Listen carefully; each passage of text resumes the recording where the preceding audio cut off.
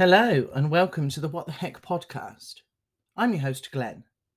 This is a creature feature episode where I look at cryptids. I'll describe them, delve into their history, look at some eyewitness accounts, and look at what they might be.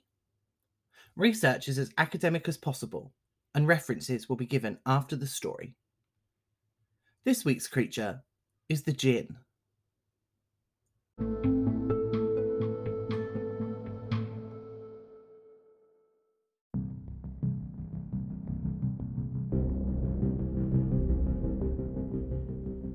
Western culture talks of demons, which are the evil spirits from the darkest places.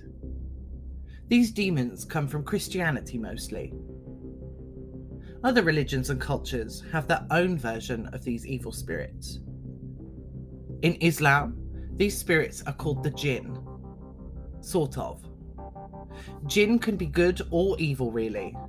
They're just compared to evil spirits more often.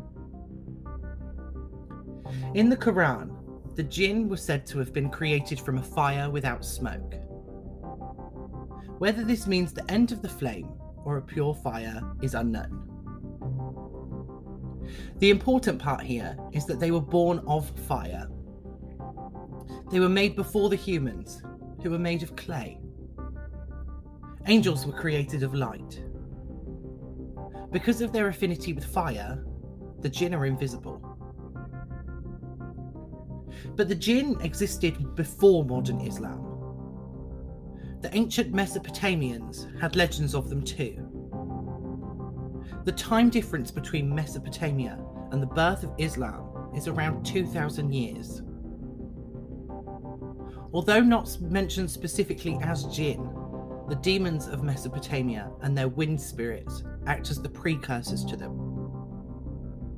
One of the most famous names of these demons is Pazuzu. Yes, the same Pazuzu mentioned in The Exorcist.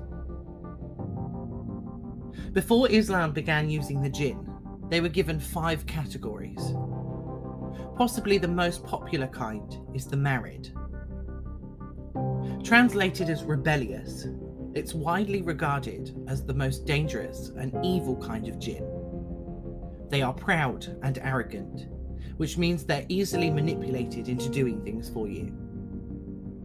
They're born with free will and are able to align with humans through battle, flattery, or rituals. The next are Ifrits. These exist in a tribalistic social structure ruled by kings and leaders. They're usually viewed as evil, but also possess free will to decide their actions.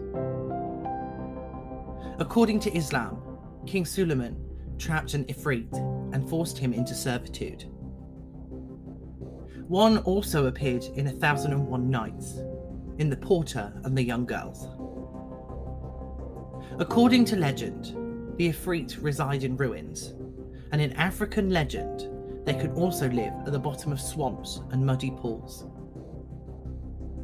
Generally speaking, they will marry amongst themselves, but have been known to marry humans as well.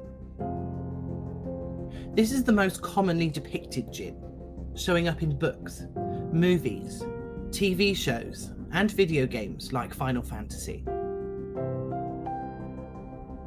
The third category are ghouls. The original spelling doesn't have the O in it. These ones are ferocious and feast on human corpses and their blood. They're cannibalistic and lure travellers and children in to eat them wherever they can. They usually reside in graveyards, where they can steal corpses to eat. There's also the Silat. These are malicious shapeshifters. In fact, their talent is so great that they are almost indistinguishable from what they're trying to be. They are some of the smartest and most powerful of the Jinn, and some of the most dangerous. Usually female, they tend to change into the form of a beautiful woman. Once they've done that, they are known to seduce and marry men, procreating and creating hybrid children. They can appear as males too, doing the same thing. Both sexes are very similar, both having the intention of malice. The final type of jinn is the Jann. The folklore suggests that these predate all other kinds of jinn and were the rulers of the earth about 2,000 years before the dawn of man. Their king, Jan ibn Jan, offended Allah, and Allah sent Ibn Harith down to earth with an army of angels. Jan ibn Jan chose to fight and was defeated by the army. As punishment for their offences, the Jann were reduced to a weaker form of themselves. Even with their powerful reduction, they still remain one of the most powerful forms of jinn. However, they don't tend to be evil anymore. They live in deserts, revealing oases to any and all travellers. Because they're the oldest of the jinn, they tend to be more accepting of humans than the other ones. They either help them or leave them alone, and won't harm them unless they offend the Jann severely. The Quran does list many more types, but the major 5 are the ones I've just listed. But that's really the main part of their history. However, jinn have been seen before, ever since the 7th century. The Prophet Muhammad acknowledged the existence of the jinn and left ways to protect yourself from creatures that you can't see. But before that, King Suleiman had trapped some of the jinn in his ring. Some may know the story of Solomon's ring, which is the same story, told from different perspectives.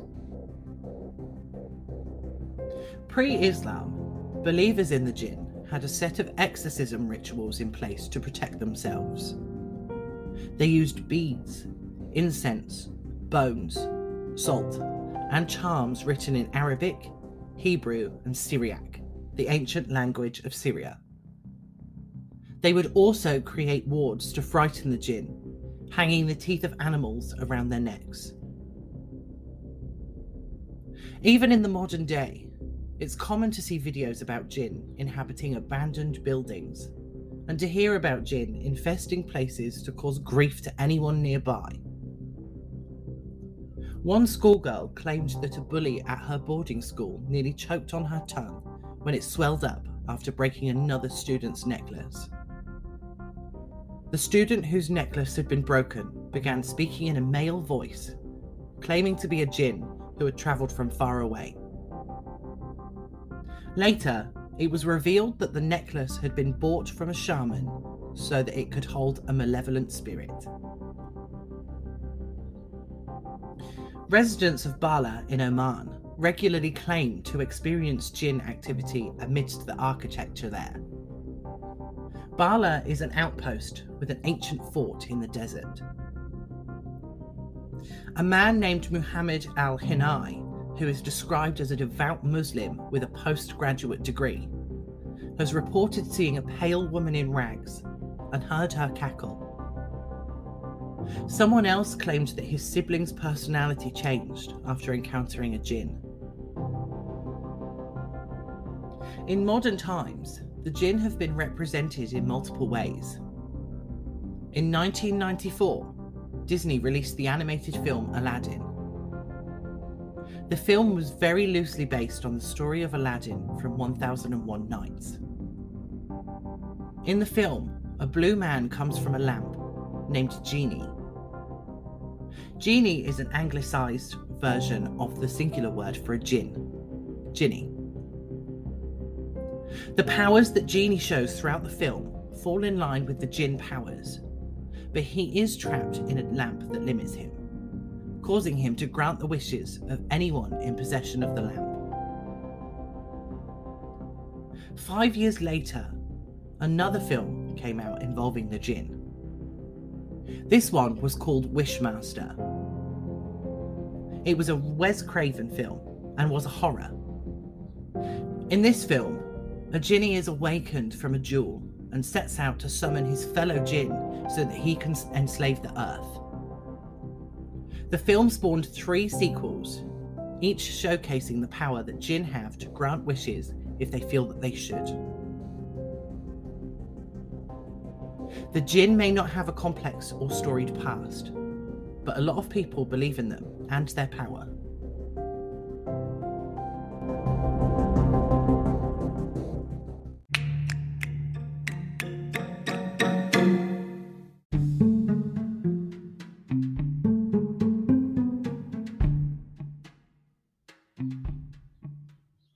I've not included a description section for this episode.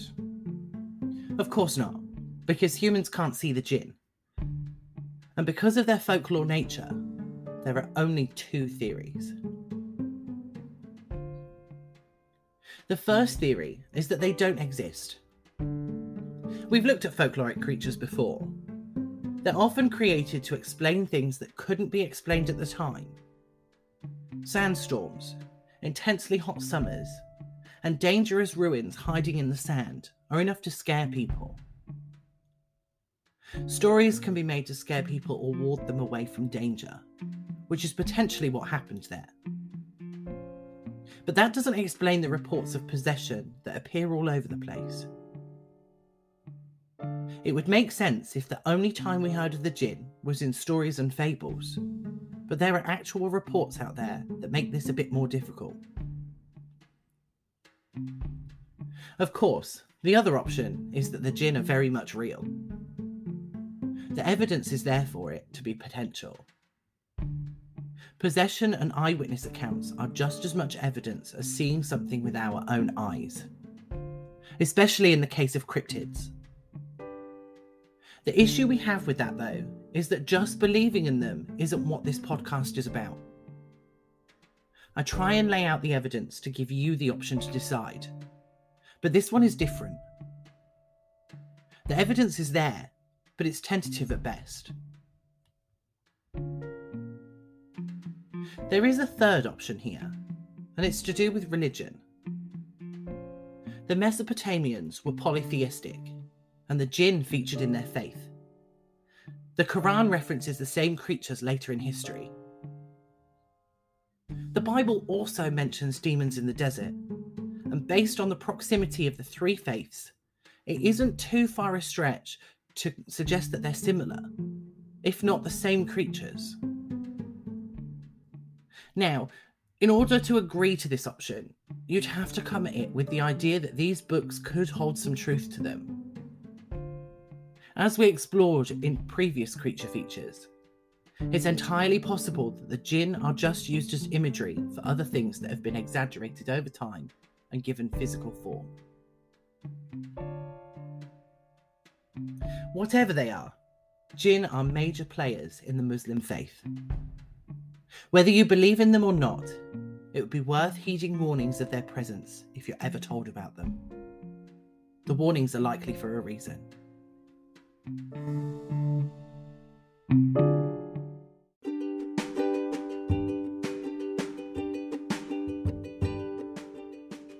The description and history of today's creature came from a Live Science article called What Are Genies?, a Saudi Scoop article called Types of Jinn in Islam, a Vice article called What Are Jinn?, the Arab spirits who can eat, sleep, have sex and die, and a Live About article called What Are the Jinn?